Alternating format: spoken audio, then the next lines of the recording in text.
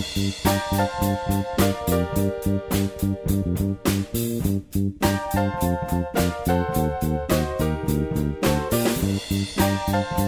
back to another episode of the Into the Night Minute. Each week, Movies by Minutes hosts examine the 1985 John Landis directed comedy Into the Night, 1 minute of screen time per episode.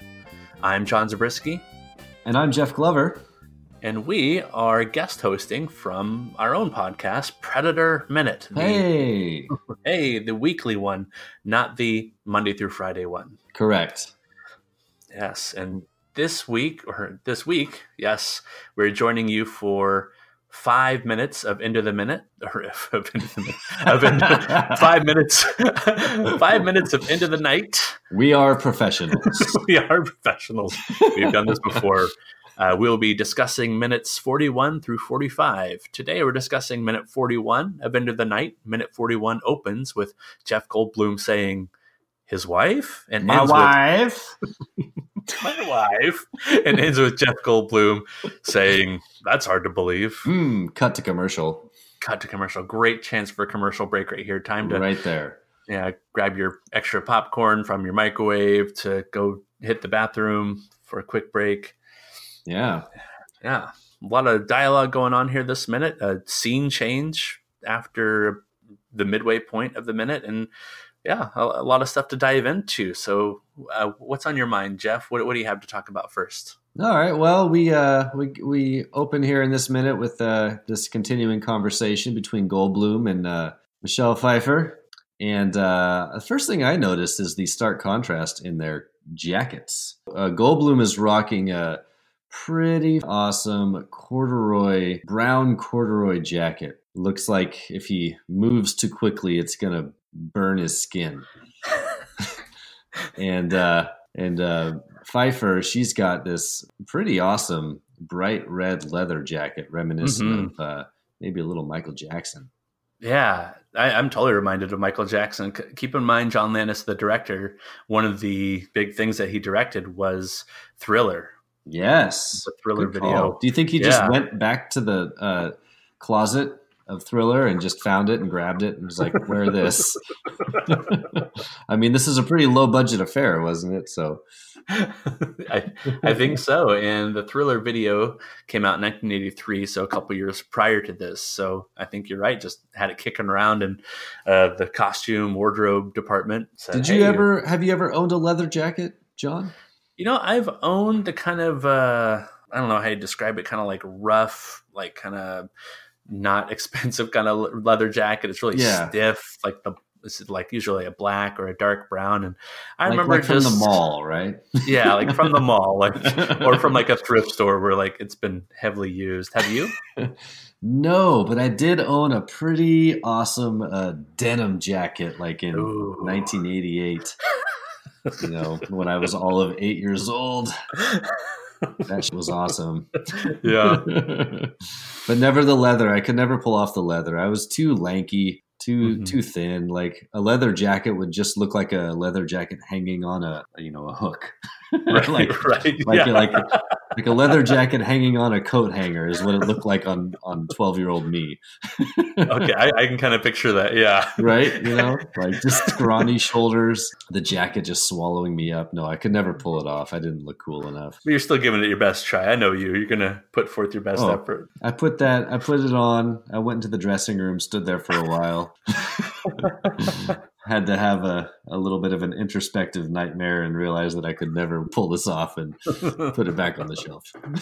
Yeah, I felt about the same way where I thought, it was cool for pictures, but just everyday wearing, like, nah. Like I'm much more of a fan of just really, I don't know, thin kind of clothing and stuff I can layer with. You can't really layer with a leather jacket. It's either you're wearing the leather jacket and the rest of the outfit, or you're wearing a completely different outfit. Well, and usually the leather jacket has to be like part of the outfit, right? Right. You know, and then if you take off the leather jacket, now it doesn't look right, and now you're cold. Or you put on the leather jacket, and now you're hot. Like, I sound like Jerry Seinfeld right now. What's the deal with the leather jacket? But Michelle Pfeiffer is definitely pulling it off here. She's looking kind of like a little bit of a streetwear model right here. Just she this looks is how good. you'd wear it. Yeah, like in New York City or something like that, walking down the street, even though this is a completely Hollywood street, but making it work. Yeah. The big hoop earrings. So they're chatting it up, and then we get a little knock at the door, don't we? Who's this guy? They're chatting up. They're trying to put a phone call out there for Jeff Goldblum. Is he trying to get his car back? Is that what the phone call is about? Just trying to get his car back, like the guys in Dude, Where's My Car? Right. Or any other movie, kind of cliched with that. It's maybe it's one of the early movies to do the whole like "Where's my car?" trope. But it's funny that he's interrupted here and that later in this minute. That's what he seems to be caring about. But you're right. There's a knock at the door, and it's some guy from the San Francisco Police Department. Apparently, but I think it's all part of like whatever the movie they're working on. I think it's called Cali Jack, and in the movie, this actor is playing the assistant director of Cali Jack, and in real life, his name is David Sosna, and he is not really as that. He doesn't really play an actor in the movies, but he is a real life second unit director or assistant director with 40 credits to his name. So he's the assistant director on this movie, and he's playing the assistant director in the fake movie that's in this movie. Is that what you're telling me? Yes, that's exactly what I'm telling you. So art imitating life. Wow, that's impressive. How the hell did you figure out who this guy was? Oh, I'm glad you asked. It was a long process, a lot of steps. I even went so far as renting the movie on Amazon because Amazon gives you the X-ray vision where it says, "Oh, here's the actor on screen." You did not. I did, but for Into the Night, do you know what it does for Amazon? All it does is say in the corner, it says, "Click here for all the cast members," or "Click here for all the trivia for this movie." There's no on-screen pop-up trivia like in more modern movies or more well-known movies. Oh, man. So basically, I resorted to going to the IMDb for the movie, and anybody whose name I didn't recognize and whose names were around the same place as Bud Herman, who's the director of the on-screen movie here, Cali Jack. Okay. Anybody whose name was showing up around there, I assumed had something to do with being on set or being a part of the crew. So I was just copy and pasting those names into Google, seeing what kind of images popped up. Right. And for the most part, is a quick, easy, oh, that's not the person. It looks totally different. And then for this guy, all that popped up was a little tiny thumbnail image. I couldn't find any other images. And I thought, man, that looks kind of like him. So I went to his IMDb for David Sosna and saw that he was in Coming to America, the Eddie Murphy Arsenio Hall movie, if you remember that one. Yeah, of course. Yeah. So Coming to America, and another John Landis film. It is. They work at McDougal's because they couldn't say McDonald's. The upside down arches. Right.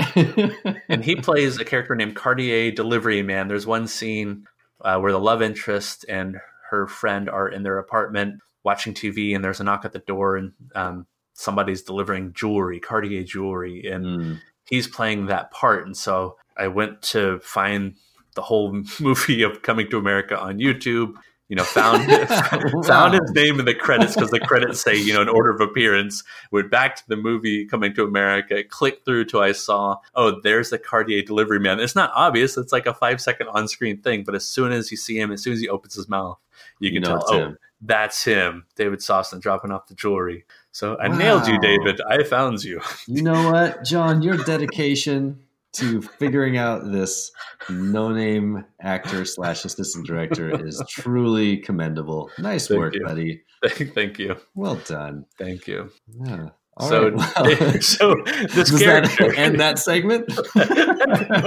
Ends the segment because all he does in this movie is just pop in. He says, "You guys need to leave now," right? And they leave, and that's it. That's it. Yeah, he is wearing a sweet track jacket, though. Yeah. Man, that is badass.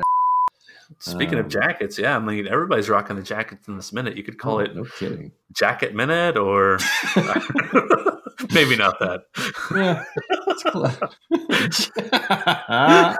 They all are wearing jackets. Isn't she wearing a great jacket? My wife's watching too. The red leather.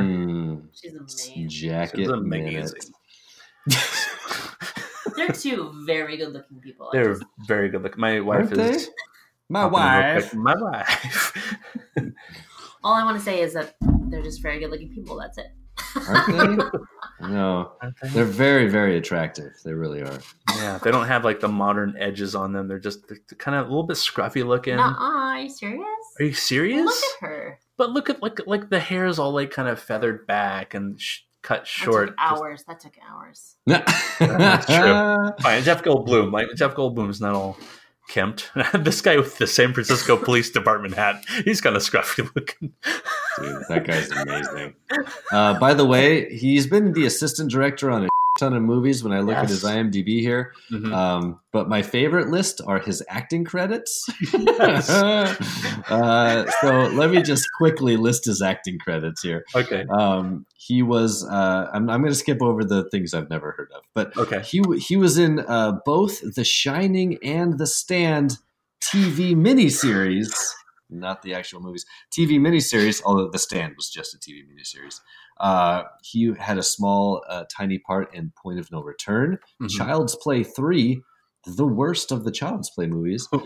Coming to America, that's a good credit. The Hard Way, Into the Night, of course, and Blast Off Girls. I'm not familiar with that one, actually. No. The Hard Way I can speak to because that was the first movie I ever saw that was rated R in the theater. Oh, is that the one with? I'm clicking on it. Is that the one with Christian Slater? No, Michael J. Fox and James Woods, and Michael J. Fox is playing the Hollywood cop who has to visit James Woods, who does it the hard way, the real cop way. Oh, he's tough. I'm a Republican. Yeah. But ever followed James Woods on Twitter? Don't. I've heard the stories, but so I don't. Skip it. But on The Hard Way, David Sosna is credited as Frog Dog Vendor. So that's a title that will live in infamy. I'll have to watch The Hard Way again just to double check. Okay, is that our boy David Sosna? Sosna files. Confirm that he's there. I want to know. Sarah wants to know. I want to know, who's this woman on the door when the guy opens it? Who's the woman on the door when the guy? Hold on. Oh, the little picture, the woman in the picture frame. No, not the woman in the picture frame. Oh. That guy right there. Yeah. Oh, it is a woman in the picture frame. Who is that little girl? I believe that's supposed to be. I think that's supposed to be Christy, who's the main actor in the movie they're filming, and who's the director's love interest. Like you only see a little bit of that interaction, and she meets a very tragic end. One in which I was watching the other day, and just made me really mad the way she befalls her fate. So that brings us to the next segment. If I could bring this up, we have found a little bit of an Easter egg, haven't we, John? Well, I would say you found it. So why don't you see us next Wednesday? Yeah. So this movie is directed by John Landis. Mm-hmm. And John Landis has a running gag in all of his films where in some way or another he will work in the fake movie title See You Next Wednesday. Mm-hmm. And See You Next Wednesday is apparently, so says the Wikipedia article, that he got the title See You Next Wednesday from the movie 2001 A Space Odyssey. It's apparently the last line spoken by the father character in Frank Poole's letter from his parents. You might remember like the video chat that they have going on. And chat. Anyway, chat. Anyway, so for whatever reason, it must be an inside joke with Landis and some other producers or something. He works this into all of his films. If you're a fan of American Werewolf in London, as I am, near the end of the movie, they go into an adult theater, and the name of the movie playing in the theater is See You Next Wednesday. You can also find it in what did we say earlier? Coming to America. Mm-hmm. It shows up on a movie poster there. Trading Places, it shows up there. All the movies that John Landis has touched, you can find this Easter egg. So we just happened to get the minute where this first shows up, which is pretty exciting. And it shows up on the wall in a framed movie poster right behind Goldblum here in the middle of this minute. Mm-hmm. So that's pretty cool. And are we seeing any details about who's in the movie on this movie poster? Because sometimes Landis will put like the credits on the movie poster, and you'll say, and it'll be like famous people. Yeah, right? David Niven?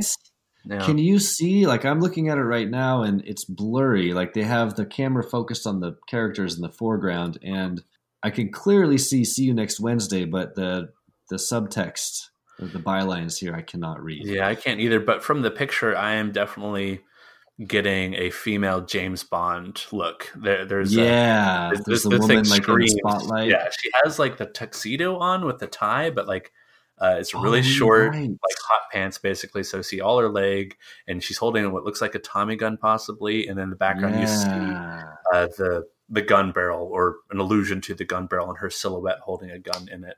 So it's Good a nice call. I didn't catch that before. Comedic take on the James Bond imagery. Nice. All right, everybody. So minute 40, you can find the John Landis See You Next Wednesday Easter egg. All right. And so I just laugh because one of the credits for See You Next Wednesday is Michael Jackson's music video Black or White. You know that video? Oh, yeah. And it says See You Next Wednesday is shown on the window when Michael Jackson throws a garbage can through. The window is that of a company named See You Next Wednesday Storage Company. So can you see John Landis trying to explain to Michael Jackson, like, listen, MJ, like, we really, really have to put this reference in Michael Jackson's tee. Okay. And he's like, John, I just don't understand why you've put this in the side of the garbage can. It doesn't make any sense to me. Why is it a different movie in every movie you make? Why do I have to throw this through the window? It's so violent. It's against my character. Oh, shit, my hair is on fire. Please, someone put it out. Shamoun. What a classic.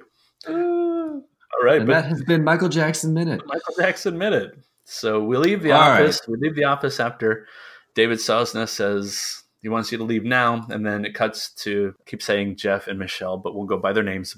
We cut to Ed and Diana walking down a fake Hollywood street with some good camera motion in the background. You can see some scenes lining up for the movie on set to be filmed, and they're just walking away from that set and onto the next part where they can continue their conversation, because at this point Jeff Goldblum just wants his car back, man, and Michelle Pfeiffer, hey, just wants Jeff Goldblum to stick around for a little bit and help. Hey, stick around. She wants him to help her with whatever she has going on, because so far in this movie we haven't really learned about what she's in possession of. What's the big MacGuffin of the movie? What does she need so much help with? And when we end this minute, we still don't know. But his little line of saying, hey, I don't have time for this. I have to go home. I have to find my car. It reminded me of Luke Skywalker telling Obi-Wan Kenobi in Star Wars, I can't go there. That's so far away, Alderaan. I have to go home as it is. I'm going to be in trouble. And Obi-Wan is having to refocus him, saying, there's a bigger picture. There's a bigger story going on. And I think Michelle Pfeiffer is going to have to educate Jeff Goldblum just about how big of a story he's stepping into that he can help with. Yeah, he's trying to bow out. Mm-hmm. He just wants his car back, man. Just want my car back, man. But she's got that red leather jacket. She's gonna give him a wink and a smile and keep him there, I think. Yeah. All right. Well, have we done it? Did we discuss minute 41 of Into the Night? I think we have nailed. Yeah, minute 41 of Into the Night. Definitely nailed it. You're welcome, everybody. You're welcome.